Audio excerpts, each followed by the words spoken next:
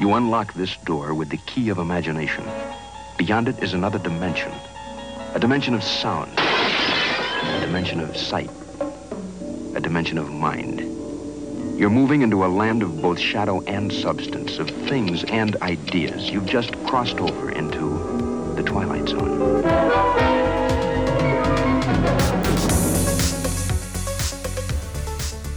Hi, welcome to Space Bros, the sci-fi movie podcast for bad bitch feminists. I'm Kate, and with me is the woman I would pick out of a catalog to be, Mary Johnston.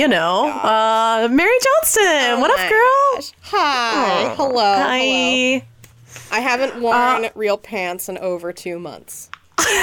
So, yeah. honestly, I would also pick to be me, because this is the dream. Yeah.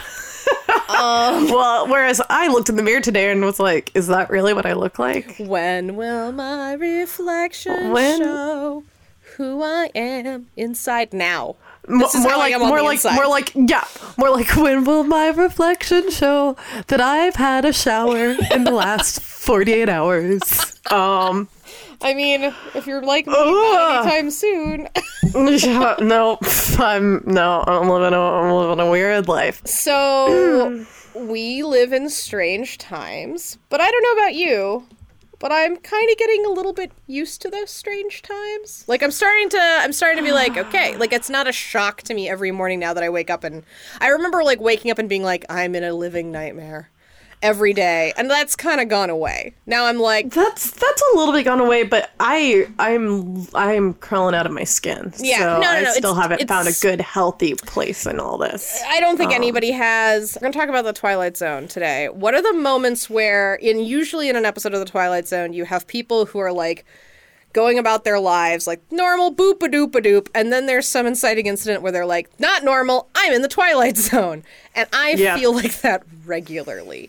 Do you have anything that's like that? The way that there's just like no one hanging out outside, like the roads are like clear, like it feels a little bit like wasteland-ish. I think the thing that makes this the most Twilight Zone-esque is honestly on a macro level, like the news, where it's like, it's okay, some people are gonna die, but the economy will be safe. Oh my god. Like, all we need to do is just sacrifice a couple thousand human lives and we'll be fine. Maybe 100,000? That's fine. That's worth it. The economy, though.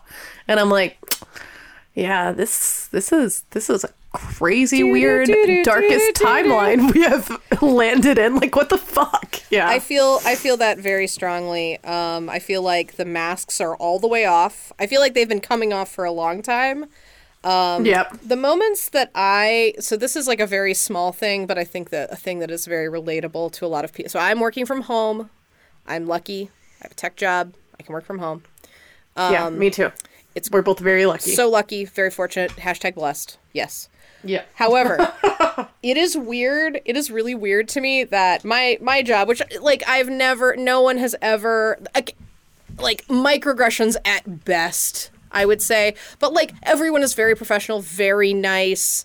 No, I've never dealt with any creepy dudes in my job, but now suddenly I'm faced with this weird situation where like you'll get on a call and they'll be like, all right, you know the rules, everyone turn your camera on. And I'm like, wait, are you a man asking me, a woman, to like put on makeup to make myself look professional for you every day? 'Cause no. That's a weird moment for me. Yeah, no, I have stopped turning on my. Initially, I was turning on my camera, and I wasn't necessarily wearing makeup, but like I'd try a little bit, and now you'd position your camera so it was flattering. Yeah, for sure. Yeah, I have stopped. We are too many weeks in for me to give two fucks about it. I'm barely scraping by. Fuck you if you think I should be aesthetically pleasing. So that's like I'm having a great time, guys. It's fine. And they always, and like, I've never really like called them on it in that way and been like, do you expect me to like put on a bra and put on makeup on my face while I'm just like hanging out at my house? Really? I haven't said that. There have been times where like I definitely wasn't wearing a bra and like was still in my PJs and taking a call like early in the morning, and they've been like, all right, everyone turn on your cameras, and I'm just like, I'm in my PJs. It feels uncomfortable for me. I'm just gonna not. And then they back off. But I do think that there is a There's a think piece or maybe even an academic article somewhere out there about how aggressive it is to demand views into people's homes in general, and also particularly male coworkers demanding to see female coworkers. Well, and it's interesting because I have two male friends, one of whom I work with and one of whom is just a dear friend of mine who I just fucking adore as a human. And both of them have set up temporary green screens basically so that nobody sees their home anyway. And I'm like, that's great. Like when this started, I would be like button-up shirts when I'm on calls. And now I'm like, where are my button-up shirts? I don't know. My life is crumbling into like a dark pit. You're like, sweatshirt that doesn't have a visible stain on it. Yes, you are the one. Yep. No, exactly. We have family members who are healthcare professionals who are out there in the muck. Yep. We both know lots of people who have been furloughed or fired. Yep. But this isn't about oppression Olympics. This is about reality, which is that shit's hard, bro. So, yeah. Yeah. Twilight Zone. Twilight Zone. Do. Real talk in surreal times is, I think, what we're aiming to bring you. Guys, this is our first Corona episode. I don't know if we knew then quite what we know now, but we were different people then. we were different people, but I think we've always been like big picture, long view on this. So yeah. Well, let's dive right in and let's talk about Twilight Zone. So today we are talking about the episode from the old school Twilight Zone season 5, episode 17, called Number 12 Looks Just Like You. I'll tell you a little bit about what it's about to jog your memory. So, you're about to enter another dimension.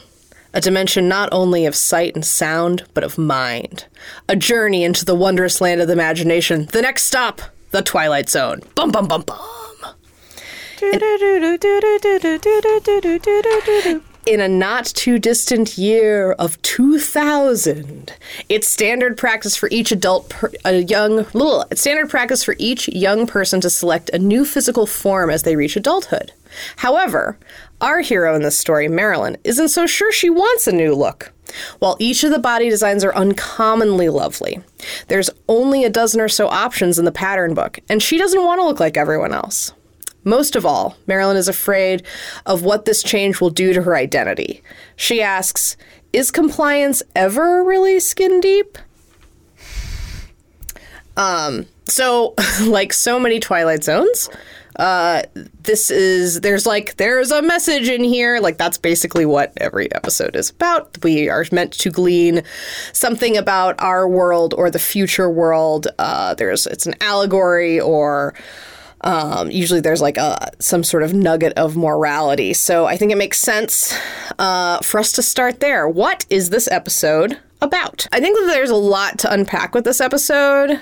I think on a surface level, which is funny given what I'm about to say, I think it's sort of about how corrupting superficiality is, how in a society that values the way somebody looks, you can pretty much bet that society devalues the identity of an individual.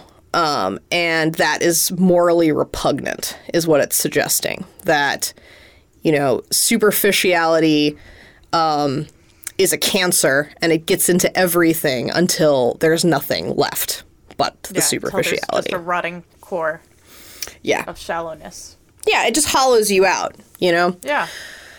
Well, and I mean, it literalizes what shallowness is. Like, there's no depth to these people at all. Like, their brain doesn't seem like it seems stopped at the most, like, at the closest logical step is where their mind just shuts off. Like, they aren't capable of deep thought. They aren't capable of anything but joy. And that joy, because it is missing the yin to the yang, the tragedy and the understanding and the existential angst, it's meaningless and valueless, like a Coca-Cola ad, drink an instant smile, and but lacks the love and the fire behind it, you know? Right. That if you only feel things, if you only feel things one particular way that makes you the most comfortable, you lack the contextualizing, the fundamental ability to contextualize your feelings and actually understand what you're feeling. Right? Like, absolutely. if you don't have sorrow, you can't have joy. If you don't have hate, you can't have love. Like those sorts of things. They're just all real smoothed out. I also think, and this is maybe even more of my favorite theme in this, is that they don't outright tell you why this culture is the way it is, but you know beyond a shadow of a doubt that it's an authoritarian, potentially fascist regime that makes this so. And it suggests to you that those regimes are not built on muscle, or are not always built anyway, on muscle or forcing people to do things they don't want to do. They're more about giving you what you think you want and then robbing you of everything that was ever important in the night. Yeah. Which I think is actually like far more useful. Like, not all Nazis wear armbands and goose step. Like, some of them are very attractive, and if you're in it, it's hard to tell if they are good or bad, especially if you're buying into what your society is telling you. Yeah, it says that insidious malice can be just as damaging as brute force in your face malice. It's actually advocating deep thought and critical thinking and analysis of your scenarios, so you don't get stuck in a world like this, because that is the only thing that makes our protagonist. It's what makes Marilyn stand out, is her ability to think deeply and to analyze her situation, which she learned to do by reading great works of literature, which have been censored and banned, and when she brings them up, are referred to as smut. Yeah. Oh, man, I love that. Pretty great, yeah. I also like her as a hero in this story because I feel like they balance it out. Like, she's definitely the most wise person you see. Like, you get the sense that she's like educated, and she's like her ability to critically think about things is so much more advanced than everyone else around her. But she still fundamentally seems like a normal person, and you almost buy that she did grow up with these people, because she also struggles. Like, we see her kind of like, initially it's like a hunch, like she just knows it's not right, but she's not quite sure how to express it beyond I recoil at the concept that you would want to do this to me, that you would want to change my body. I don't really know why, but like, that seems wrong to me. I don't want you to do it. And then over the course, she finally eventually puts the fine point on it, which is that she's afraid that her identity will be lost, right? But you see her arrive at it in a way that feels natural. Like, these are not concepts that people talk about. She has learned them through books, or she's like, that's sparked something within her, and then she's on a journey of self-discovery at the same time. Self-reflection and self-discovery that's prompted by like the constant questioning of the society around her. Right. And she's not, and you can understand why she's doing that, because she's not, or like why her struggle feels particularly poignant is because it's not like she's like raging. It's sort of like Brave New World as opposed to 1984. Like, in 84, you understand that it's bad, right? Like, everyone is starving.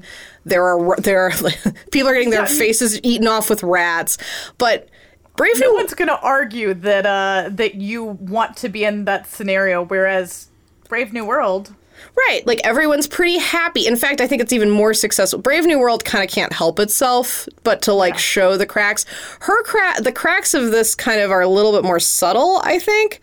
I think so too. I think that they come on later. Like right. You understand, as a modern contemporary audience, and probably then too, sure. Yeah. You understand that that this is gross, but there is also the other side of it, which is that, okay, we've already addressed the reality that we're living in today.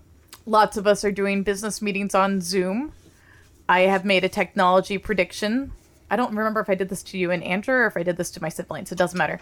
But my technology prediction is that Zoom will have realistic filters where you look like you have makeup and your hair done.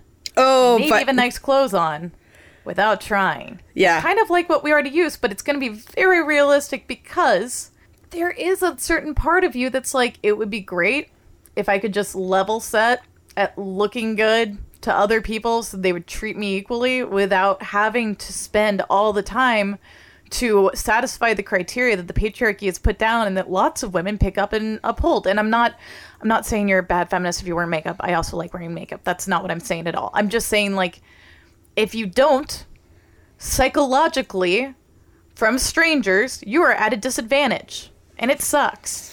Right. No, I think that's a fabulous prediction. Especially since like, no, it's one of those, it sort of reveals how how much of a false economy it really is. Because actually what we all want to do is like be in our PJs, right? That's all we want to do. We want like comfort. We're in our own house. Why are we standing on ceremony? But when you allow people to have like a little glimpse inside your house, you have to armor up, which is like your makeup, right? Yeah. So if they would do that for you, that would be amazing. No, I don't even. Great. To be honest with you, I feel like it's so, like, we've almost reached a level of self-parody with that, you know? Like, where it's like, everybody knows that you don't really look like that, but on your Instagram profile, doesn't it look great? So you do it anyway? Yeah. Well, I think... mean, I don't know. Do you take lots of photos of yourself with filters on? I'm not saying, like... No, but I apply, like, color adjustments afterwards and stuff, but, like... I think we need what we need are realistic looking ones, because I think that the stuff now you can just tell, so it feels weird to use. I think people would in a use business it if it was realistic. If it was realistic. Yeah. I mean, I guess like in a creative industry, I could understand that it would be like if my choice were show myself in my PJs or show myself with a flower crown and a little bunny nose on, I would pick flower crown bunny nose every time. Yeah. Well, if those are your two options, well, I'm just saying that, like, tell that you're a PJ. Yeah, totally. You know what I mean, though. Like, I don't think it even has to be. Like, I don't think it's even if people could tell if it was fake. I think it's just if people thought it looked professional. Like, if you're close enough. But that's an interesting prediction. Yeah, I mean, like, I think everyone can relate to the temptation. You understand why it would be tempting to be able to choose the way you look. That there is an empowerment there. Like, I think that's why, like Snapchat filters. Like, if you want to snap something but you don't have makeup on, you can just throw in a silly filter, and in that space, it's totally fine, right? Yeah. That to some degree is deciding that how you're going to look. Automatically. And so probably... And there's more active and permanent ways we do it all the time. Dyeing hair or getting a haircut, getting tattoos, like, you know. Getting in shape, getting plastic surgery. Yeah, absolutely. But all these things that you do... Changing our clothes. But I think that the more extreme things you do with your body, and by extreme I just mean more permanent than just like an outfit change, but like a hair color or a haircut or working out or which I don't fucking do. Fuck it. Mary does. I don't. Whatever. Anyway, I think that there's this feeling of empowerment that comes with it from the idea that, like, I'm doing something that nobody has told me I have to do or given me permission to do. I'm just doing it. You know? Mm-hmm. And maybe it's when you get, like, slightly subversive haircuts or tattoos. I don't know. But, like, that's the feeling that I have, and it's really empowering.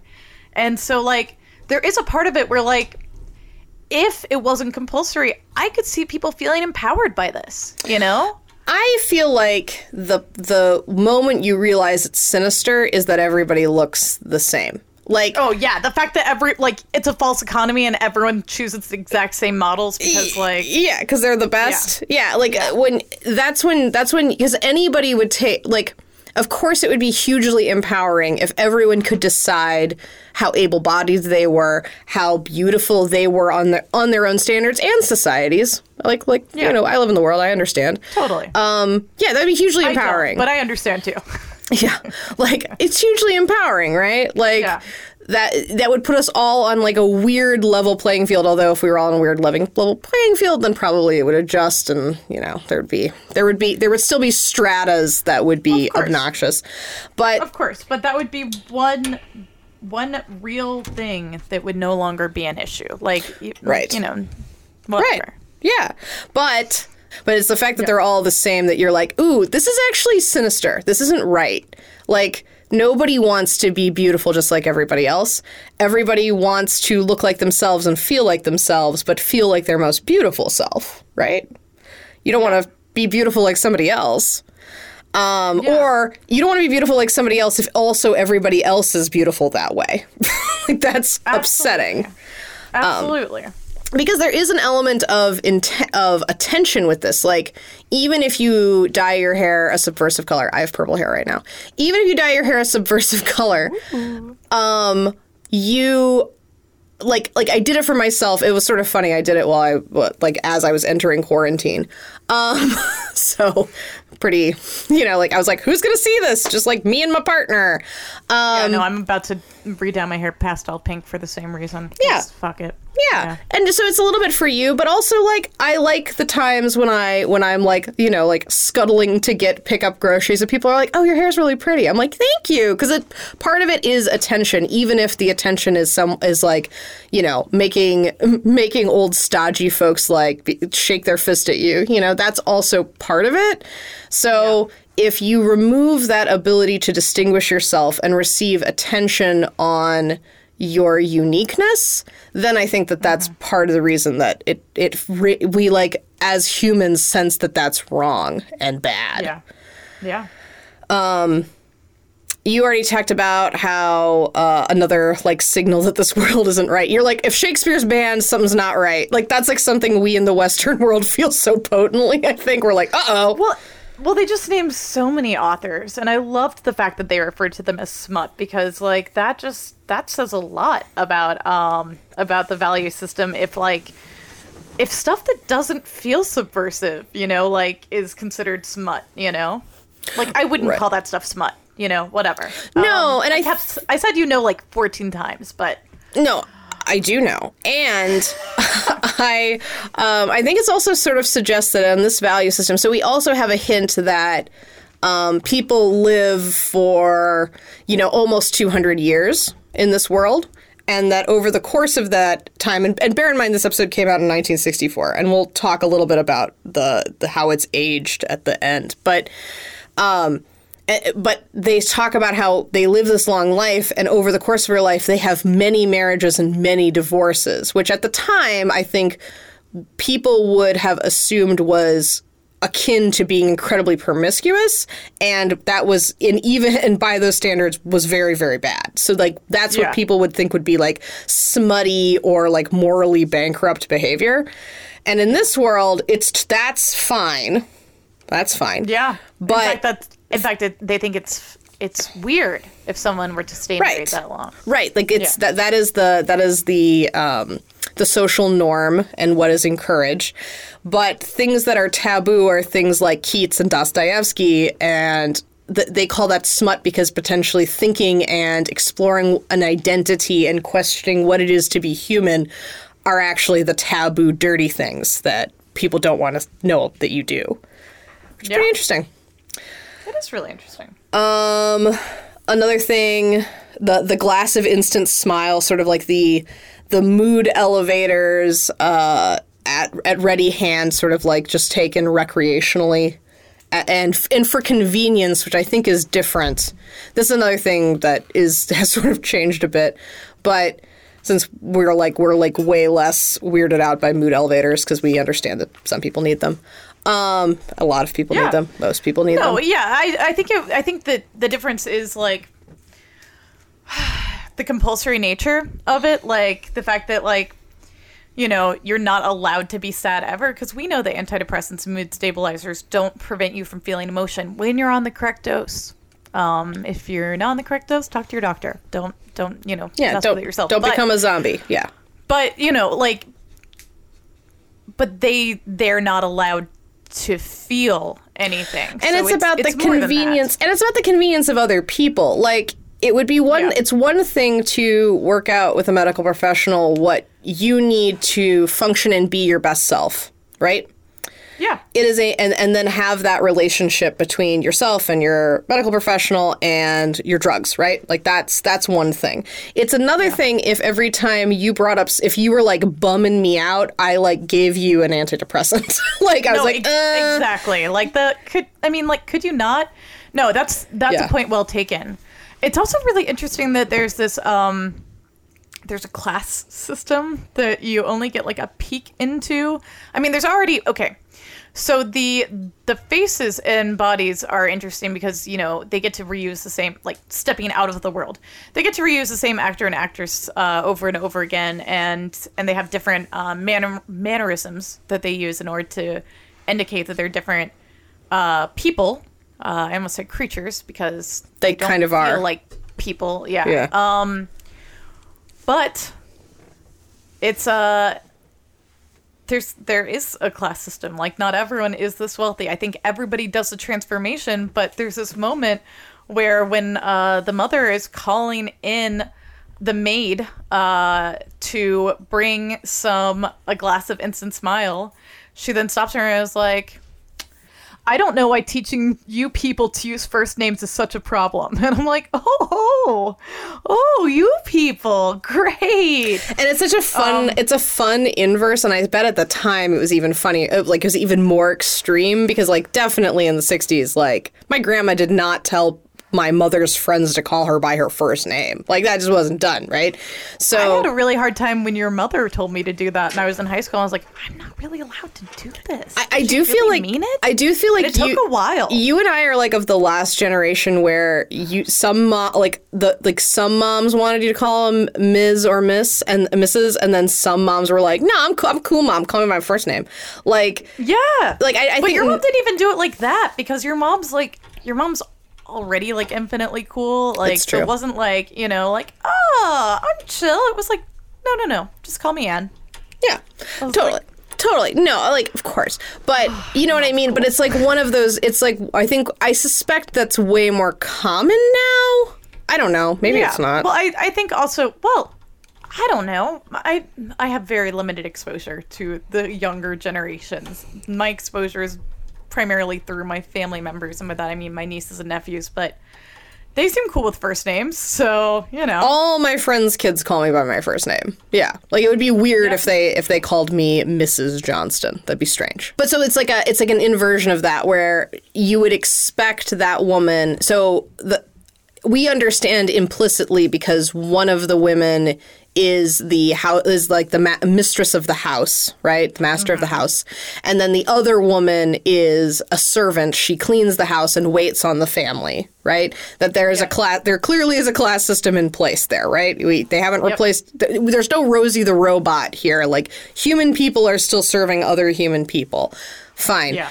But the inversion is that now, because what is valued, and even then, what is valued, but what is valued is youth and beauty, especially for women, that they don't want to feel old by being called Mrs. or Mr., and that's why she's insisting on a first name, I think is what we're supposed to glean from that, which is... Yeah, I agree. Versus, like, the deference of calling someone... Like, there's just been, like, a fundamental shift in what allows people to be powerful, which I think, you know, probably that's always been felt, especially for women. Like, you know, your youth and your beauty for so long were kind of like your main value to the world, which is horrifying, of course. But, like, maybe the one thing you also had was marriage. That's why Mrs. was a powerful term. But now that everyone gets married and divorced all the time, that's not a thing anymore. So now it's always youth and it's always beauty. So I bet that rattled a few viewers back in the 60s. Do you think this story works if Marilyn is a man? Okay. I think that this could work if it were man, because there's still societal expectations. Logan's Run is a movie, so I get it. Yeah. But And there's also more than beauty at stake in this world for like what it is you're supposed to conform to. That becomes clear in terms of like all the ways in which we find out Marilyn's doing it wrong, quote unquote. But women have a higher threshold we have to achieve. If I could wake up with my hair done and my makeup on and never break out and never have to like work out, I might do it. Like, I wouldn't do it in this world, obviously, by the end of, like, the episode, because, like, you know, I'm not someone who's tempted by the cost. Brave New World. I want to feel pain. It's, you know, like, some people the cost here is very high. And it's too high. And you know, but you know that immediately because it is such a beautiful fantasy. That if you could be beautiful all the time, everyone would take that. So there must be a horrible, horrible cost. Yeah, you feel the insidious underbelly before you see it, even though, like, at first you're like, I mean, parts of this. Yeah, but I would kick out of bed. Where I'm like, Marilyn, you're a better woman than I. Yeah, right. Like that's great, and it's really, and I get what she means also about like, I liked what you said about if they change your exterior, then they change who you are, because it reminds me so much of like colonization and the way in which the Great British Empire, like. For instance, because I've studied a lot more about Ireland just because I spent 3 months there. They renamed all the roads. They gave them, they didn't just translate them, they gave them new English names. And this idea of like, is it still yours anymore? Do you even still know it if you don't know its name? Like, is a theme that has come up in Irish literature. And like, if it's not your face, like if it's not your face, like, is it really even you? Like, if this is out of your control, if it's all, like, then it doesn't really even matter if they wipe out the mind. Like, they kind of are already robbing something fundamental from you. I mean, it's the icing on the cake in this episode and thing that's inescapable when it's like, oh, and, like, they do something to your brain, but, like, yeah, no. I mean, yeah, of course. The thing it made me think about was how Western white beauty standards have become just like, especially in America. But I do think that now with like kind of like the global economy, globalization, they have extended everywhere in really cruel ways. But like I've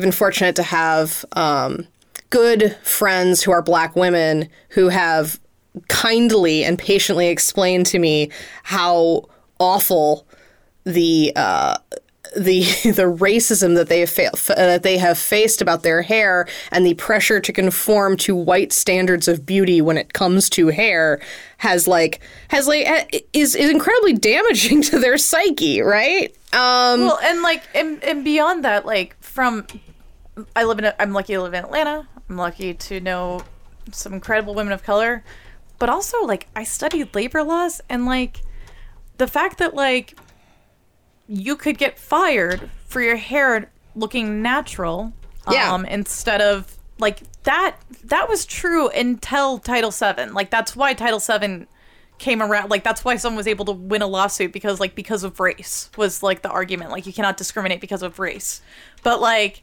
holy crap. Like, it wasn't just that, like, it was frowned upon or treated as ugly or even talked about as ugly, or even fashionable. It was illegal. Yeah, or even fashionable. Like, it's so much beyond that. Like, you're the same way you and I feel like we don't have our proper armor to enter the workplace if we are not wearing makeup.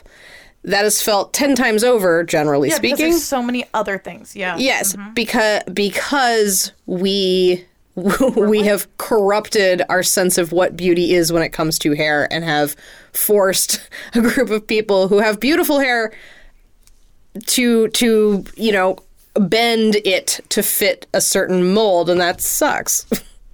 And it makes me think about, like, we talk about the pink tax in terms of the fact that women's products cost more than men's products for reasons that, like, don't make sense. But there's also, like, this time cost to makeup. And if you feel that you have to conform, not because you want to Western beauty types, and if that requires more than, like, for me, like, fucking if I just take a shower and blow dry my hair, like if maybe like put a little bit of product in, like I fit the mold, you know? But the hours that it can take, that's a bigger. We already have a time commitment issue where I have to spend time on something that doesn't objectively matter and affects like the amount of hours I have in the day to do things I want to do. That just becomes even bigger. It's a tax on so many levels, is what I'm trying to say. This is a bold statement, but I think it's true. I have never gone into a job interview and not thought to myself, am I attractive enough to get this job? I suspect most men don't feel that way. You know what I mean? I suspect you're correct, Mary. But yeah, I think a lot of women do feel that. And it's just because I think... We know. Yeah. We know the reality. And we're socialized to think that of all things. Like, there are people, like, I don't really have an issue with going to the grocery store in athleisure wear, especially these days that it's all I wear. But now my issue is going to the grocery store, not the athleisure wear that I'm wearing. Now I'm like, you gotta be like, was it safe? Am I going at the optimal time? Can I minimize my risk? It's very weird. Weird place, weird time in history to be alive. But there are people who feel like they can't. Am I attractive enough to go to the grocery store? Is something that if you boil down, women think to themselves often. And that's weird. It's a weird thing to think. Like, of course. Not wrong. Of course it is. Of course you are. And also, who cares? You're just buying food. Yeah, also, like, what does that even mean to you? Like, can you interrogate that? Anyway. Yeah. But, like, no, I feel like, I do that every day. Like, I mean, I do feel like I'm allowed to wear sweatpants now, but I still pulled on not sweatpants to go to the pharmacy, even though it was like, oh, the pharmacist knows what's up. Like, Right. If anyone knows, they know. And I still pulled on other pants. But, Yeah, for sure. So, I mean, I think it's just safe to, like, underline this, like, beauty and identity are not linked quite the same way for men as they are for women. Like, yes. Like the trade-offs. Fair statement. The trade-offs and expectations are just different between the genders in that way. I'm thinking about this mostly because it's presented in this episode as pretty, like, cisgendered based, and most of my comments about beauty standards also fit that mold. But I would be interested to see, and I would love to learn more about how trans people interact with their beauty standards, because it's also, there's like another layer on top of it of complexity, and then there are massive scales of differences if you can pass or you don't really pass, like how that impacts them, and if there's some code switching there. No, absolutely. I do think, obviously I'm not going to speak for trans people. I am not trans. I am a cis woman. If I'm in a conversation with someone who already knows all the terminology, I might tell them that I feel like I am genderqueer. Sure. But that's not a conversation I have with most people. Just like, I just say that I'm a lesbian instead of like going into like the minutia of it, you know? Sure. Because it's true enough. It's mostly true, you know? Like, good enough for government work, yeah. Yeah, like, yeah, it's fine. But I do think that in the queer community, we understand maybe more so than it's more widely accepted that gender is performativity. Sure. And that the way, as a queer woman, I am constantly negotiating the way I'm performing my gender for different audiences, depending on, do I want to date you? Do I want to date you with like certain dynamics? Do I want you as my coworker to see me as not threatening? Do I want you as an interview subject to see me as like a buddy, like instantly, but also someone who's likable? Like, you know, I think it just adds like a complicating layer, not that doesn't exist for everyone. Gender's performativity for everyone, but I think as a queer person, you're just more aware of the nuances of it, and you kind of have to negotiate it every day because it can say so much more about you. And there are also a lot more complexities that are available to everyone, but aren't necessarily intrinsic to the identity of everyone. Does that make sense? Yeah, Is that a fair thing to say? No, I think that is a fair thing to say. Yeah, so I can see, like, and I think that's what I kind of like ham-fistedly meant when I was like, there's like complexities on top of that. So you're like, well, so if I'm performing this gender, then that beauty standard is something I have to worry about versus like this. And I think also, I mean, to be like, I agree, absolutely, gender is performative and we do it. I think that most cis people aren't savvy enough to think about it in those terms, but if it's if you're open and it's pointed out to you, it's sort of like for a long time the cis community has kind of thought about it as I have different faces or different ways of being depending on where I am. You just don't think about it in terms of how you perform a gender on top of that. But I think that everyone knows if it's explained correctly and someone is open-minded to it, then most people can follow it. Like, you're like, oh, there's the coworkers that I can be, like, stronger with. And then there are the coworkers that I need to be a little bit more like, hey, buddy, to get what I want. That's you dialing up and down their gender expectations of you. I'm performing different types of my gender, right? Absolutely. And I think a lot of people do that inherently, do it without thinking about it. I mean, everybody does it. Like, I think, no, of course. But y'all are savvier to it. Savvier to it, and there are just like more layers of it just because there's more in the spectrum that's accessible to you. You've kicked down a wall, right? Like, you've kicked down a wall between the two because you realize that it's all just constructs. So actually... So you have more room to play. And also, okay, the thing that... What I'm trying to say is, I had a friend who, in our first year of college, came around and met a bunch of engineering dude bros that I no longer speak to. I would like to go on the record and say that I hated some of those men. Go on. Anyway, I brought around a friend who had blonde hair that she had completely cut off and didn't wear makeup. And they saw her senior photo where she had long blonde hair and a lot of makeup. And they were like, oh, like, why did you change? Why did you ruin it? You know, like that sort of attitude. And that's why I had to preface that by saying there were some of these men that I hated. Carry on. And when you are queer, and I'm not saying that this is exclusive to the queer community, it's just more pervasive. Because there are straight people who think that an androgynous chick, there are straight men who think that androgynous chicks are cute. I'm sure that they exist. But in the queer community, there's just a wider spectrum of what your partner might think is attractive. Sure. Like, because you've kicked down the wall, it's also like there are people who will not only be like, cool, they'll be like, yeah, that's awesome, you know?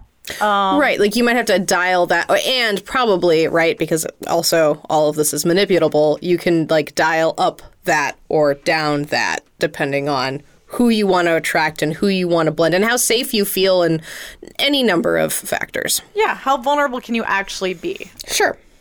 So it's a Twilight Zone, right? So there's got to be sort of the trick. It's usually not like a twist. I hesitate to call it a twist, but the rub or the gotcha moment in Twilight Zone. But probably gotcha is the best term for it. Of this story also, I think, is poignantly felt by women more so than men, which is that it's not like, I think if this was a man's story, you would get the sense of like struggling against something big and oppressive to you. Like, that's like the identity struggle is you like bursting forth, right? And this is not like that. This is like a little velvet mousetrap. Everyone's calm, everything feels soft, everyone speaks to you nicely, you're lured in, and then next thing you know, your neck's snapped. Like, snap, closes fast. Yep. So it's like no one berates her. Nobody takes her that seriously. They dismiss her concerns and laugh and think it's silly. But she's not able to upset anybody with this. No one forces her, quote unquote, to do anything. They just slowly knock down all of her options until she's exactly where they want her, and then they do whatever they want to her. Right? They do the thing that they've wanted to do, and that, I think, is a story that feels very familiar to women. A tale as old as time? Yeah. Like the suppression of women generally is especially white middle class and above women is typically done with a soft touch. And you're basically not you basically don't feel it until it's too late. Yep. Yep. That's a good clarification because you're right. Like it's a privilege to have that kind of oppression. Yeah, for sure. That's the world we live in. That there's some kinds of oppression that's a privilege to have because it can get so much worse. On the other side of that, I think that there also women are more expected and people feel more comfortable asking us directly to comply with their wishes and conform. In general. Like, well, we're one of them. So, like, why can't we just be, like, a little bit more like one of them, Like, I just think about, like, expectations. Like, nobody's asking men to wear pantyhose at work. But people feel totally comfortable. Or, like, all of, like, dress code stuff is, like, just a really good example of this. Like, no one tells a boy, I think your pants are too tight, and girls might be looking at your butt or your dick, and that's going to be very distracting to them. But everyone feels totally comfortable telling a girl that her leggings are not appropriate. Like, the ability to police and command women to comply to your wishes, especially with how they look, is something that is much more common than with men. I agree. I also cite the fact that I know so many incredibly beautiful, polished, well-kempt women who are single, and I know men who basically smell like they never brush their teeth who are married. So... yeah, that's real.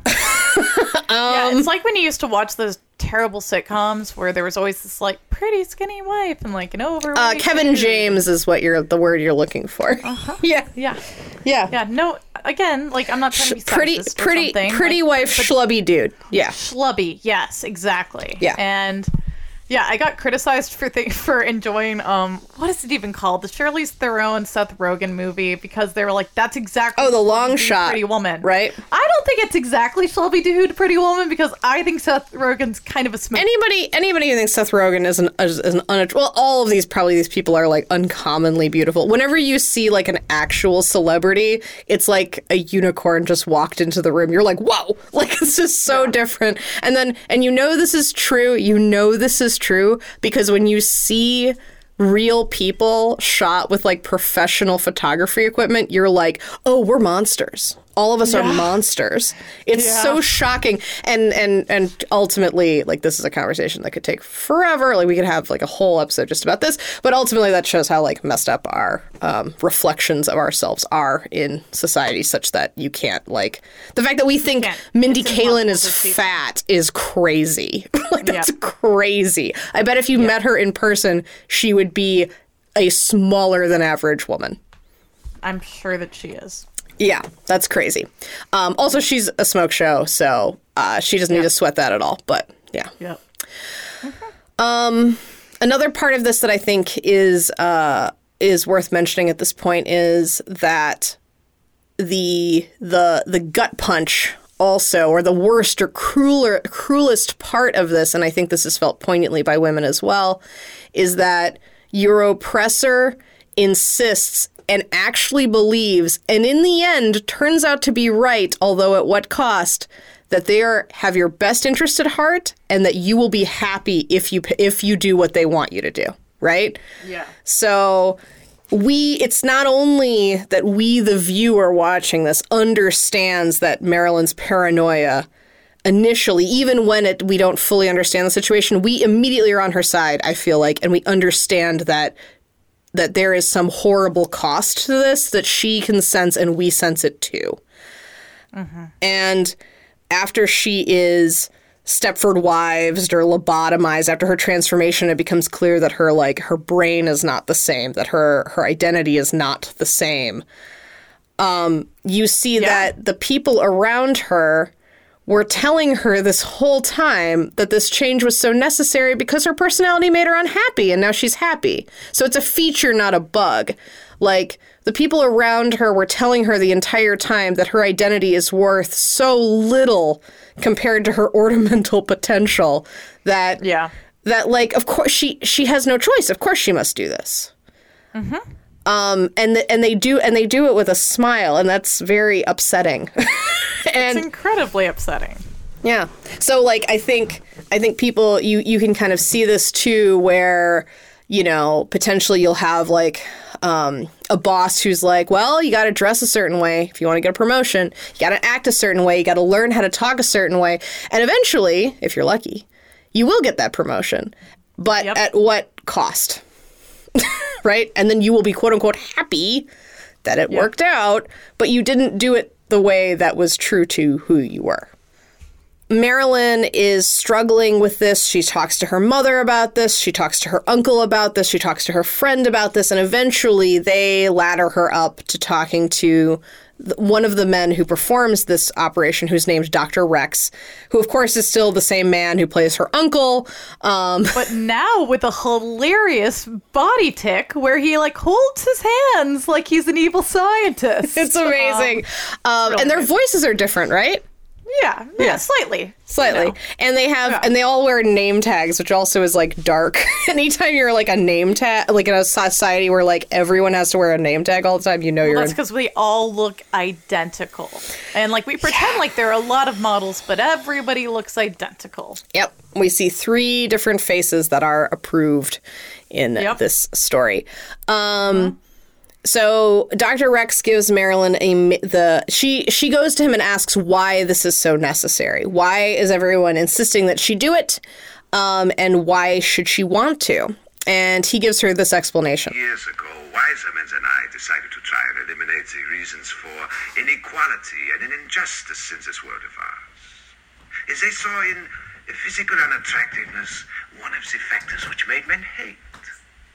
So they charged the finest scientific minds with the task of eliminating ugliness in mankind. When you see this, it all sounds super nice, but of course it's garbage. Let's talk about why it's garbage and why we know it's garbage. We've already discussed the fact that we know there are psychology studies that prove that humans are kinder to people that they find to be attractive.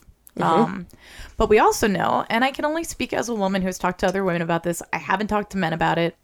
Don't at me, whatever. I'd like to assume it's the same thing. People become more attractive upon getting to know them. That also happens psychologically. And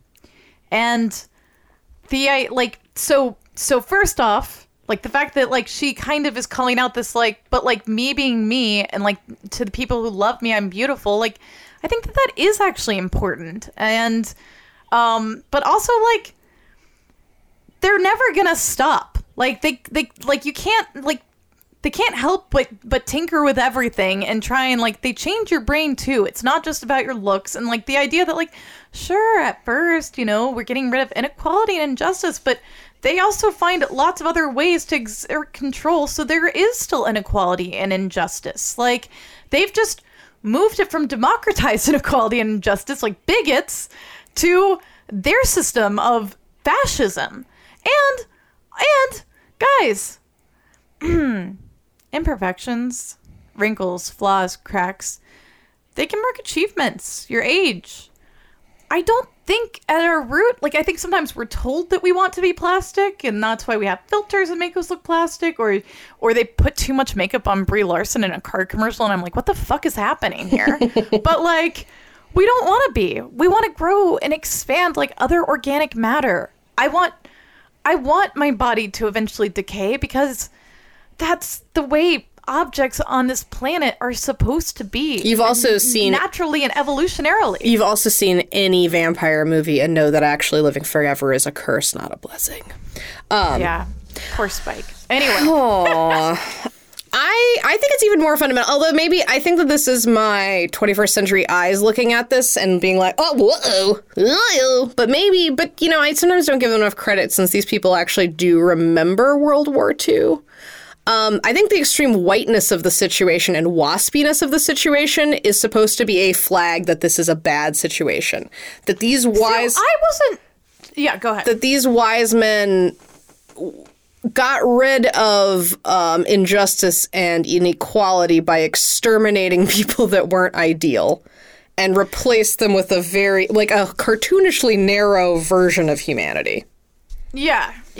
They try and make it seem like they just changed everyone, but, like... No way. You know, that's a lot more work than they probably thought was worth. I couldn't tell if that was the fact that it was the 1960s and, like... But you're right, the Twilight Zone does not just feature white actors. No. And, yeah. They don't. I was using my own, like... Oh, are they not even, like, engaging in this? No, you're right. It's there. And also Death of the Author. Like, I think it would be impossible to watch it now and not see that. So, therefore, fine. Yeah. So I think we're meant to see that these men shaped humanity to their preferences instead of expanding their preferences to humanity, which is what Nazism is. Like, right? Yep. Like deciding that there is a master race of people and that everyone who doesn't look like that is ugly and bad and needs to be gotten rid of. Like, I mean, this is the whole kind of art. I mean, like, this is the same argument that assholes who think that the races should just not mix put forth, where they're like, well, if everyone looks the same, then there is no more racism. And you're like, yeah, but you used a lot of racism to get there. And also, what? No. Yeah. Like, we are so much a poorer culture. It's unpatriotic. The entire point is that we are a blending of cultures and people from all over the world, and we're supposed to welcome everyone. Give me you're tired, you're poor. We're supposed to welcome everyone here and allow them... Tired, you're poor, you're hungry, yearning to breathe free. Yes! Mm-hmm. So, like... You're huddled masses. I don't know when that stopped being the way people thought about patriotism, but that is what it is. The problem... Okay, so here's the bummer. Here's the rub. Death of the Author, that's what America is. But if you look at the authors, they were white supremacists. The problem is when you build a foundation on white supremacy, it doesn't matter what you say and what you outlaw, you're still perpetuating white supremacy, which is why we need radical change. Bring the revolution! I'm kidding. No, I'm not. I mean, yeah. Anyway. Let's not hope that things get back to normal. Let's hope that things get better. Yes. No, exactly. Exactly. Also, I don't want, like, a bloody revolution or something. No. I just,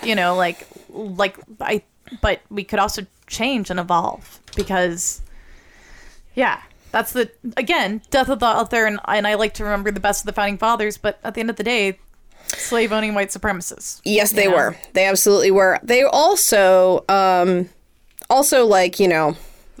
like, capitalism means that money talks, and your human rights apparently walk very far away from you. Right? That's a feature, not a bug. Like, that's why it was only the land-holding white men who could vote initially. Like, we've changed that law, but, like, money still is the power holder. Mm-hmm. Mm-hmm. Anyway. I mean, look at Biden's ascension into power. I put it to you. The other final sign that this is not... That these wise men were not completely thinking altruistically about men and women living in perfect harmony and the greater good is that they didn't stop by just changing their bodies. The body change, we get it hinted at because Marilyn's father had a breakdown and unfortunately committed suicide, right? We know that's in the text after he was transformed. Yeah, that's textual. Yep. We know that this change to the body is actually quite harmful to human psyche. So instead of deciding that tactic didn't work and trying something else that would help, they just decided they would tinker with the mind, too. You have Dr. Rex talking about how, like, sometimes people would rebel against this change, but now they've made certain adjustments, aka, I think, lobotomizing people, to help it go down easier. I think this also suggests, a fairly strong and surprisingly subversive, especially for this time, statement about the fact that if you police the way people look and you insist on racial hegemony, that that is against the law of nature. But like there is something intrinsic to human beings that rebel against that is in our like reptilian brain, that we do not accept that, and that our spirits will rebel, and that if you want to continue that, you basically have to scoop them out. That's crazy. Like that is very subversive and strong, and I like it. I take it. I like it too. Yeah. I'll take one of those, please. Yeah, like not only is this a law against like civil human rights, this is a law against like the law of the jungle, of nature, of the way that it is to be alive, to be a organism that is living and breathing on this planet. That's cool. That's a cool statement. Yeah, no, it is cool. And it's what I was referring to when I was saying, like, they can't stop tweaking. Like, it doesn't stop with, like, your body. Like, once you get that kind of control, it might not even started out as, like, being well, I mean, it didn't. Like, but they improved the process. And by that, they meant, I mean, once you get some control over someone's life, once you give up some of your freedoms, okay. Right. And if you make it seem like it's an attractive enough deal, you don't even have to. Like, there are no soldiers in this. No one, like, you know, frog marches Marilyn into the surgery studio. She's basically just gently peer pressured by everyone around her until all of her options are gone and she's alone and vulnerable, and then they get her. Right? Mm-hmm. And so I think that's like the story you see there. And we see too, although I think it's sort of, I don't know, now that we're seeing like literally the rise of Nazism again, I've sort of changed my opinion, and I think that this story fits well with that, which is that fascism is not so much about like charismatic leaders who talk you into something. It's people very bluntly selling you a vision of a lifestyle that you desperately want in a selfish and greedy way, and then justifying it by saying that it's right and good and morally correct. But it is right. And that's... Isn't it, Mary? Okay. Oh, God. Why is it so terribly beautiful? After all, isn't everyone? Yeah, but like I think it's about like attractively packaging what it means to be a human. It's inhuman not to be this beautiful. It's inhuman to feel things. And then, but actually now you're just the foot soldiers of your oppressors, right? Yep. The specter above, so this is called Twilight Zone Then. And the then of this episode is 1964. And it's set hilariously in the year 2000. What do we see about this story? So, I mean, like, we talked about this a little bit at the top where Twilight Zone, we feel like, is, and many people agree, this is not a unique perspective, that Twilight Zone was kind of refreshingly subversive for its time and even sometimes remains subversive now, often, I would say, since it mostly deals with sort of like the golden rules almost of subversion, which are like, hey, it's wrong to be racist, and things like that. There's so many episodes of Twilight Zone that are just like, hey, don't be a racist. You're a real jerk if you're a racist, which I love. Yeah, no, for sure. Yeah, no, it's great. And still important somehow. Somehow we still need to talk about this sort of stuff. What do we think has aged well? What do we think hasn't aged well about this particular episode? So I think that, and, you know, correct me if I'm wrong, we have talked about all the ways in which people are still, like, beholden to beauty standards, etc. But I do think that there is a broader definition of beauty today that is a little bit more inclusive. There's less of a need to look identical. Like, there's less of a, like, go to bed with your makeup on kind of pressure. Right. And so, like, some of that feels a little bit dated because, like, I don't think anyone would ever want to look identical or the same. They would just want to, they'd just like their hair to be done, or, like, to be skinnier, or, like, maybe their nose to be slightly different. All things that, like, you can literally get done. Well, mostly. Anyway, so that stuff is, like, not as scary, doesn't feel as relevant, but the overall conversation is still relevant. The overall forms of control and and forcing people to conform. Really, though, I think that the stuff that like is more relevant today is the stuff that comes at the very end. The fact that like and that is coming because there's something off about these people is like the idea of like of controlling their minds. It makes me think of Get Out, you know? Yeah. I mean, I was surprised just by how fresh and still incredibly subversive the idea of a woman flatly, loudly, and to anyone who will listen, rejecting a chance for great beauty in favor of her identity, how transgressive that actually felt. I was surprised. Like, we pay a lot of lip service to this, but I think that a lot of people don't feel attractive enough for things often.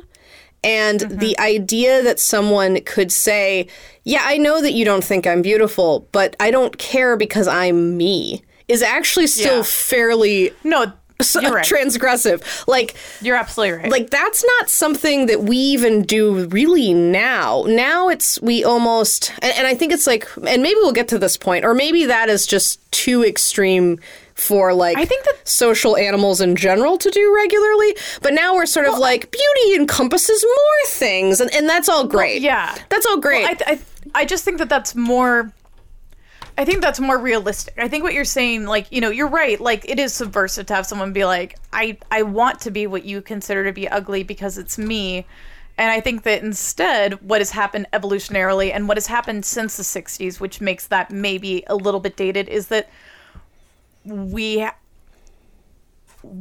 trying to tell people that, like, beauty is literally in the eye of the beholder, you know, that like that lots of things are beautiful, that your internalized biases do not mean that someone isn't beautiful. So it's not that like I want to be ugly, it's that I think you're wrong, I think I'm pretty would be more that would feel subversive and powerful in a way that like this felt dated to me. Does that make sense? Oh, that's interesting. To me, I felt like what we're trying to do is still good, but we still give a lot of power to the concept of beauty, which generally men don't feel beholden to.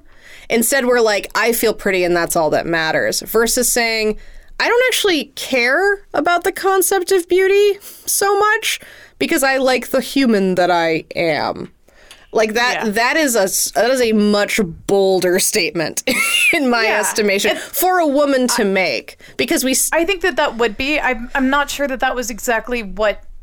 I don't know that I thought of that as being what Marilyn was saying, and maybe that's my own fault. I mean, I think she says that she thinks she looks fine, but like, she definitely knows that everyone else thinks she's ugly. And she basically is kind of like, maybe beauty's not that important in this society. It's sort of like if you decided that you weren't going to care about money, right? Like it's like in this society, that is that transgressive. And I was surprised by how transgressive it felt even through my eyes now in the 21st century. Yeah, absolutely. I also think that, and then there's also kind of a couple funny things, like the idea of like divorce being a sign of moral decay. We don't see divorce and remarriage as like a sign that someone is not capable of deep love, but that definitely is what they're trying to imply there.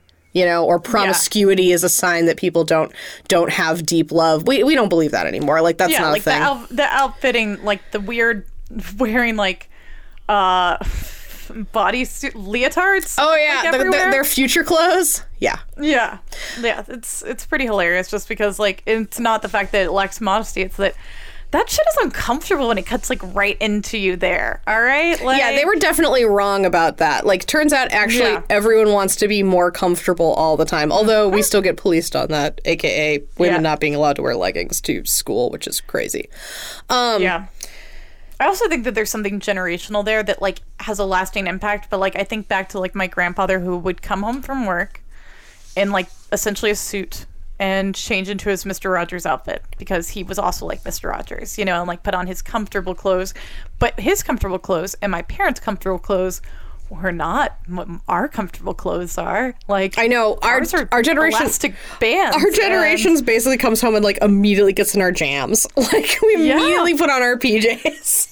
Yeah. And if not our PJs, then we have a whole other wardrobe that we now call athleisure, which is just hey, PJs. Don't you want to be cozy? Yeah. Don't you want to be cozy, but it looks less like sleepwear and more like maybe you're going to work out, but you're not. You could spring into action at any moment. Yeah. But you're not. Yeah. Yeah. There's actually a great episode it's on Netflix. It's called Explained, that deals with athleisure wear, and I would recommend it highly to watch. Do they talk about that psychological trend, or they talk about the history of sportswear and how like the history of fashion moves more and more towards the ability to move and feel comfort in movement versus restriction.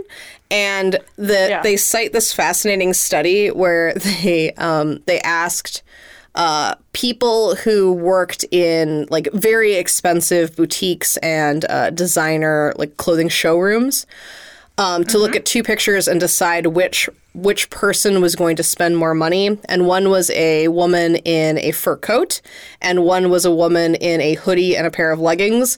And overwhelmingly, they identified the woman in the hoodie and the pair of leggings as the rich woman. So it's sort of it connects. That's hilarious. It's very funny. It connects this concept that if you have the ability to have leisure and participate in sports or work out, that is a sign of affluence. And that is why we now think athleisure wear, like well-looking, polished, why we get to wear it. Workout clothes to us seem like a luxury, and why we like it, even though we're basically just wearing pajamas that happen to be black. Or you're going to Target and getting like, something that looks vaguely like it's in style with that and being like, ooh, yay, I look stylish. And I'm comfortable. I'll be real with you. I am consistently, and this is a horrible thing to say because I know it is not. It's still fast fashion and it's like terrible, and I get it. I am consistently impressed with Old Navy's athleisure wear. Very good stuff. Yeah, I'll have to check it out. They have good leggings. And sports bras, to be honest with you. To be totally legit with you, they do. We already talked a little bit about, like, the other thing I have here is the mood-altering drugs, but I think we, like, covered that. I think we can kind of seamlessly go into this, like, the last point here, which I mostly just want to talk about, like, Instagram. Yeah. So you talked about how the people now, we have, like, a wider vocabulary for what beauty is, and I think a lot of that has to do with... Love that way of stating it. Right? And I think that has, like, a lot to do with... information and the internet, right? Like, we now can see more people, and exactly. I think that it's surprising how much it's just that we're limited in our imagination. Honestly, right? Well, if you can't see it, you can't be it. So if you don't see people who look like you, you don't recognize it as a good way to be and look, right? Yep. But it's sort of funny because Instagram is sort of this like incredible double-edged sword, because on the one hand, it allows people to show themselves and kind of like frees us from the limitations of our immediate area or our perceptions of other people and ourselves by showing us that there are lots of ways to look and that people in general are quite beautiful, right? Yeah, and I agree. And it's sort of funny. I'm of an age where I remember, and like most people probably listening to the show, I remember when the concept of photo, like when Tina Fey was like weighing in on whether or not getting yourself photoshopped for like the cover of Vogue was feminist or not. I don't think we talk about that anymore because everybody has edited some version of editing software now. Yeah. So we just democratized it, so now we don't care as much, which I think is right, because I think it was kind of silly to be like, now Tina Fey, you maintain a very hard to achieve standard of beauty because you are a famous person. Now, would you tell me that if someone's going to help you out by making you look even more beautiful on the cover of Vogue, is that okay? She's like, yeah. I'm obviously on a crazy diet and I have to work out. Yes, this is my job. Part of my job is looking beautiful. So obviously it's fine. But at the same time, so I like that, like, and of course I follow lots of, like, body activist accounts and, like, all of those things. Yeah, I think body positivity. I think kind of, like, free my mind to think of myself as beautiful and think of a wider spectrum of humanity as beautiful, just inherently, right? Yeah. But at the same time, we also have, it's also this, like, horrible mirror into what we think is a life well lived. And consistently we show the people who use it, like, consistent studies show that Instagram is potentially the most, like, psychologically damaging of all social media, because you feel kind of like endless FOMO and like your Inadequacy. life, your life is not measuring up to those of your peers. So it's kind of a strange space, I would say. You know, it's funny because, like, I know that exists. I don't feel that way on it. Just that's all I'm going to say about that, is that I think I've curated my timeline to pretty much be, and even my suggestions on Instagram have gotten more specific and honestly almost in a way that I hate. And it's like, what? Photos of the new Albert Generation Q cast? Yeah, I do want to look at them. You're like, oh no, they know me. Yeah, they know me. They know I like to look at lesbians all the time. And when I'm not looking at lesbians, I'm looking at my friends' pictures of their dogs. You know what I mean? Like, but that's because I use features like muting, and, like, I follow design blogs, and, like, I use it for, like, niche lesbian accounts. So, like, I think that there are some good, you know, there's obviously good there. That's not, like, me saying, like, it's not damaging, or that you were saying that there's no good there. I'm just saying, like, for me, it's a platform I actually I enjoy, even though I think it's funny. It's associated with vanity because inadequacy sucks. But part of the inadequacy comes from the idea that if you try to look nice, or if you take too many photos of yourself, you're suddenly vain and self-absorbed. And this double-edged sword that definitely goes towards women and reminds me of, it's not a new concept. It's something I've definitely heard and read before. But the most recent example that I can think of is in the Goop episode we mentioned in our bumper for Sky High. The Pleasure Is Ours. Netflix. Yes. Yeah. Episode 3. About how, like, where they talk about, like, we're valued by our looks. We're told that all the time, women in particular, that, like, a lot of our value comes from looks. And even if we're not told that as literally today as our foremothers were, it is still seeped deep in our psychology. And how we're socialized, And how we're socialized. And the moment the woman turns the camera onto herself, she's like a villain. Yeah. Even though, like, we've been depicting female beauty for forever because women are beautiful. Like, that is a thing. Like, the female body's beautiful. You know, nice curves, not hard edges, whatever. We all got our things. But it's sort of weird that our beauty has been commodified, whereas male beauty can be more private. You know what I mean? Absolutely. No, absolutely. There isn't really... No one's using naked men to sell beer. Absolutely. Part of the allure of Instagram, too, is to see the way that other people are living and then try to, like, emulate or, you know, incorporate that into yourself. And that is the one space where I see that this is kind of right. Even if we're not all trying to look the same, we do have sort of this, like, monkey see, monkey do kind of attitude, and platforms like this help. Like, where you see like vacation destinations become huge once there is sort of like a prototypical Instagram photo of it, even if it's a place that generally doesn't hold much more appeal for tourists. Like, people genuinely go on vacation so that they can take pictures for Instagram. That's wild. That's a wild thing. I don't necessarily do it, but I do know that people do it, and I do know that it works on me. When I see photos, I'm like, ooh, I'd love to go there. I think that to myself, you know? And that's not... for sure. And that's not necessarily a bad thing. But I do think it's operating on a similar, like, conformity, like, ooh, that's attractive. I want a piece of that for myself kind of feeling. So I see that reflected in this episode a little bit as well.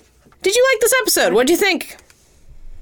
I did. I really liked this episode. I had a good ass time with it. I think that there are so many tiny quotes in there, tiny moments, just the richness of the world building in such a tiny amount of time. The economy of space of this episode is fabulous. Yeah.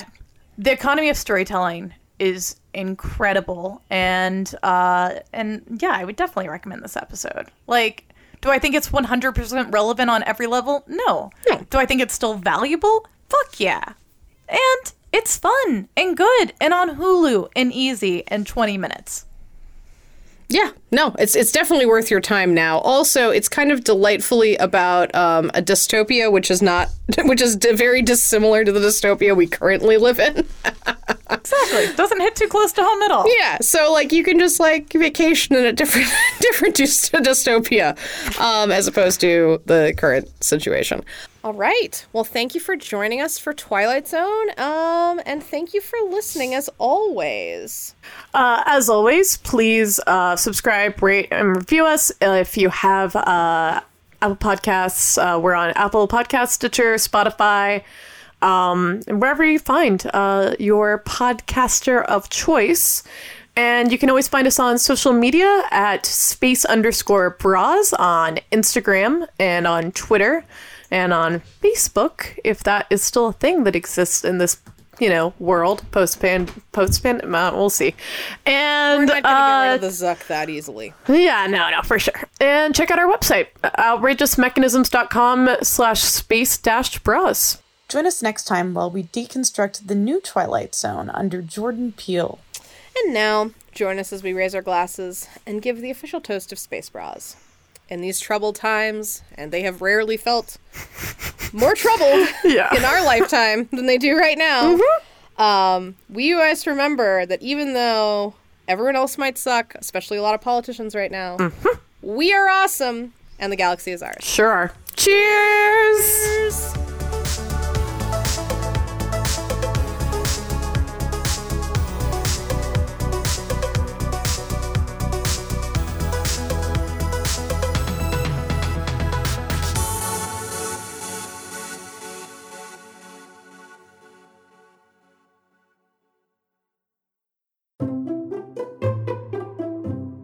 Outrageous.